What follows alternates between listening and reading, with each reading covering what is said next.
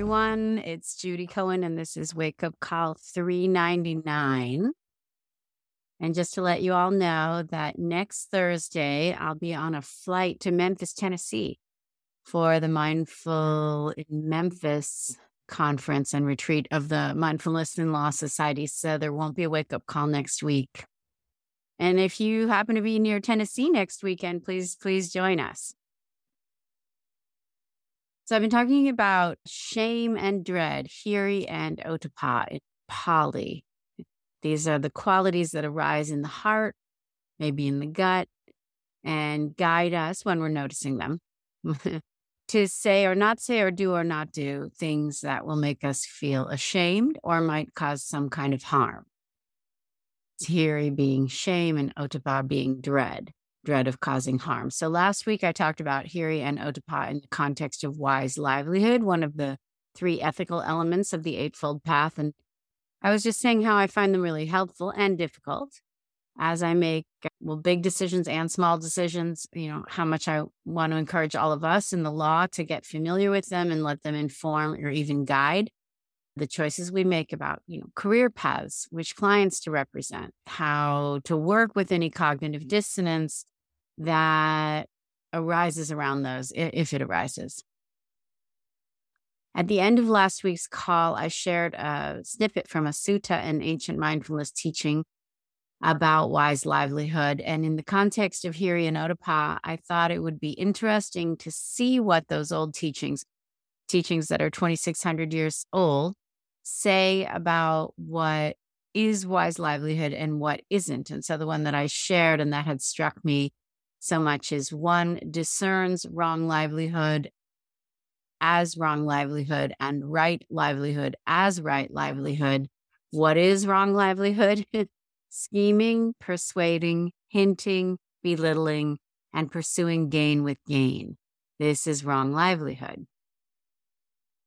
Today, I thought it could be fun, interesting to look at scheming, persuading, hinting, belittling, and pursuing gain with gain to see if any of that's even remotely avoidable in our hallowed profession. So starting with scheming, the definition of scheming in the Oxford Language Dictionary is the activity or practice of making secret or underhanded plans.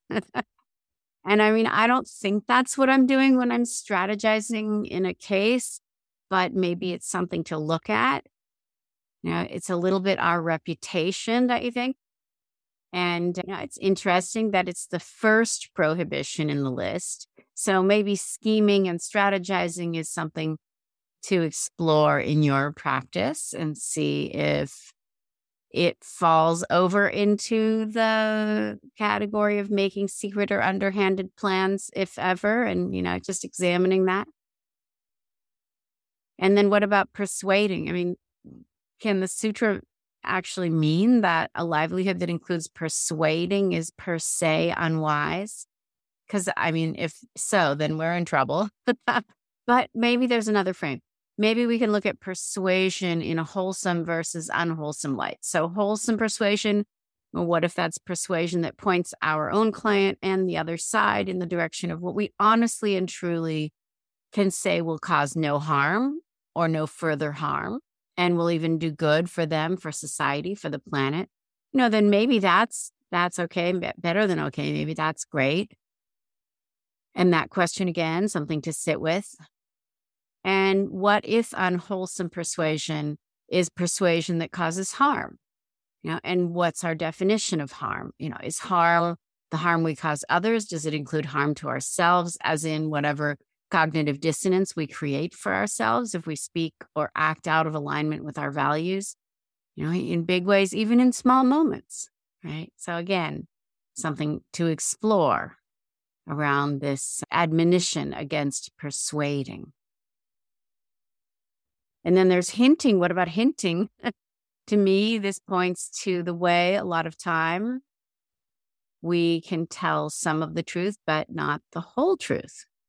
And we really can't do that. And how that feels, how hinting at the truth, but not telling the whole truth impacts our bodies, our minds, our hearts, and the bodies and minds and hearts of everyone else. So maybe this admonition against hinting is an invitation to sit with the question of how to square hinting, telling only a partial truth, with our obligation and desire to be a good lawyer and to zealously represent our clients and to keep client confidentialities. All right, so let's see. Scheming, persuading, hinting, belittling. Belittling, well, in a way that seems easier to parse for me. I know intellectually that I don't need to belittle anyone to accomplish my goals, to be a good person, that it's the opposite.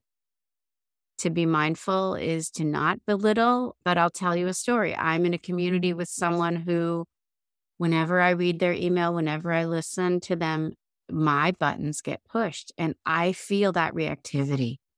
And just yesterday, I read an email and I got hijacked. And I literally stomped up to my office. I mean, aware that I'm stomping, but stomping was what was happening. And I had a meeting with someone else. And I had to say at the beginning on the Zoom screen, I'm really sorry. Super reactive right now, not too well able to concentrate, which was the first thing I noticed about how reactivity was affecting me, was that I couldn't concentrate on the person before me who had made special time for me and, who I really wanted to talk with. And so I said, I was sorry. And then after that, I got on a call with somebody else who is in the community of this person who pushes my buttons. And I could feel the impulse. It was so strong to belittle the person who triggered me, and then dread and shame actually arose. And, it's amazing when the practice of mindfulness arises, isn't it? It was right there. And it came in the form of, no, I don't want to do that. I want to own my own reactivity. And so thankfully, at least that time, I did own my reactivity. I didn't belittle, but it gave me a chance to explore that impulse to belittle. And what it really felt like was a desire to highlight myself, right? So it was wanting to highlight the self who wants to be right, the self who wants to be better than and wiser than, the self who wants to know herself as elevated above another person, more mindful than another person. And even now in telling the story, that self is here. There's a part of me that wonders if even in telling this story, is it useful, or am I doing more self-constructing even in telling the story? Right? And so it raises this interesting question for me anyway, about whether wise livelihood is about not belittling and also not scheming, persuading, hinting, or pursuing gain with gain, at least in part for the purpose of remembering why we do what we do. That it's not to be great or to have a great reputation or for power or to build great wealth, even though those things may happen and we can enjoy their benefits, but really it's to serve, to make someone's life a little bit better if we can, to make the world a little bit better if we can. So this inquiry for me then points to the last admonition, which is to not pursue gain with gain. And there's nothing unwise or unmindful about creating or accumulating wealth. In fact, there's confirmation for that in various of the ancient suttas. But what if we're doing our work only to create gain? Or creating gain only so we can create more, using profit only for the creation of more profit, instead of at least in part to benefit others? Maybe then that's what the sutta is talking about, and we're in danger of slipping out of wise livelihood. So it seems to me as if this is just another good contemplation. To be blunt about it, are we in it only for the money, right? And so much focus in the law in the US, in the world, is on growth and profit. So this is the water we swim in. And I think this contemplation is really interesting. Where am I in this? Am I in it to serve? Am I in it only for the gain? How am I using my gain? Am I at least using some of it to make our small blue planet a better place for all beings? So let's sit.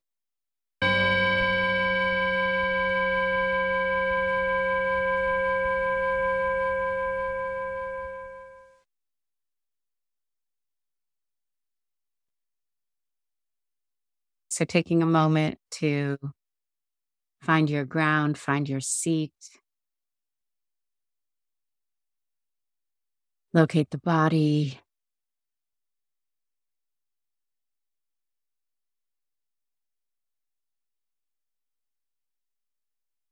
sense into this present moment.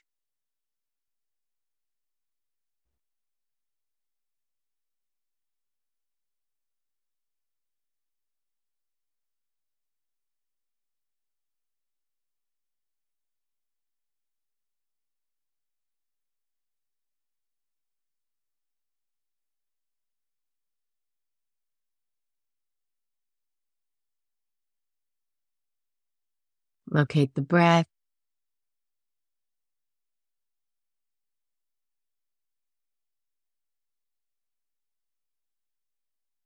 and begin to pay attention to each breath as it flows in and out of the body. The sensation of that with loving attention.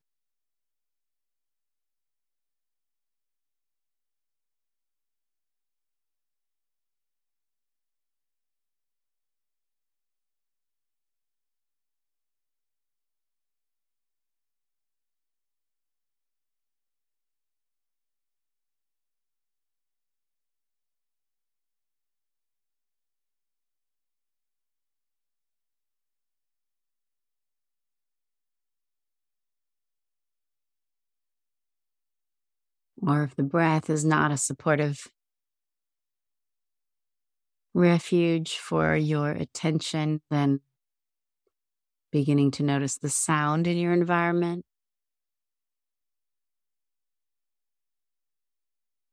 and noticing the way that sound arises and passes away, just like the breath.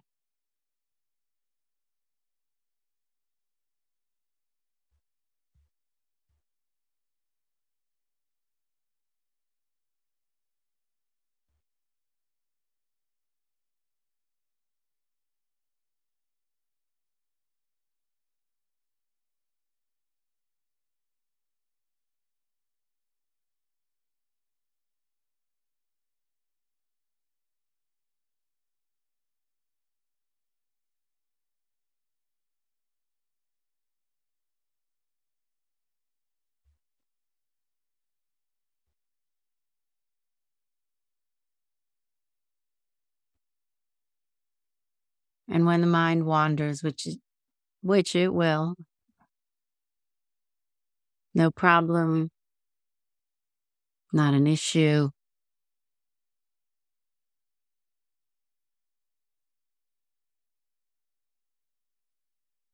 Simply returning the attention to the breath or to the sound in your environment.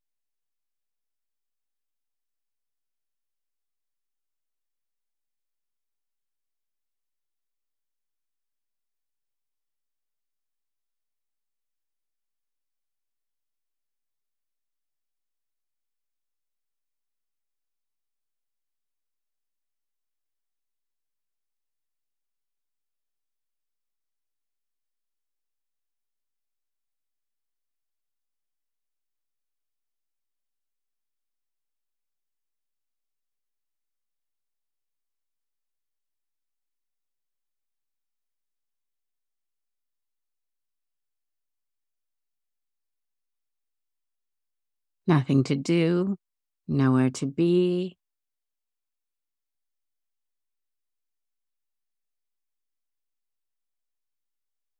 Nothing to have on your mind.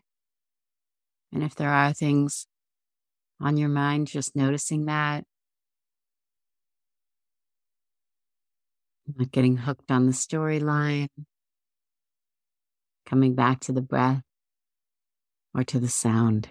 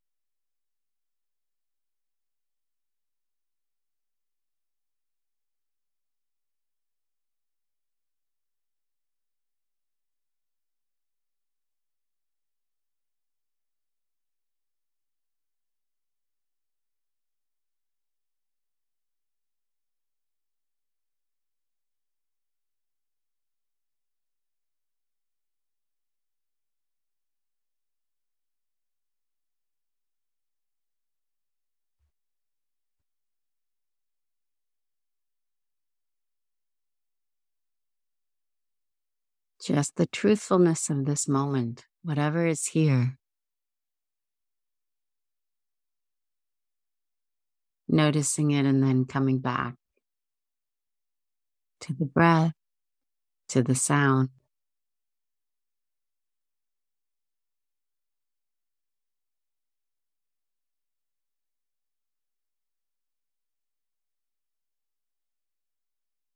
Nothing else required.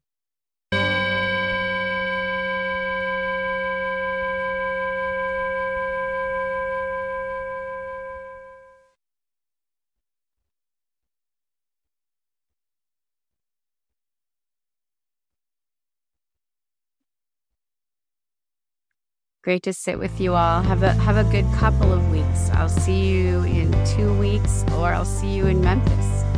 Take care, everybody.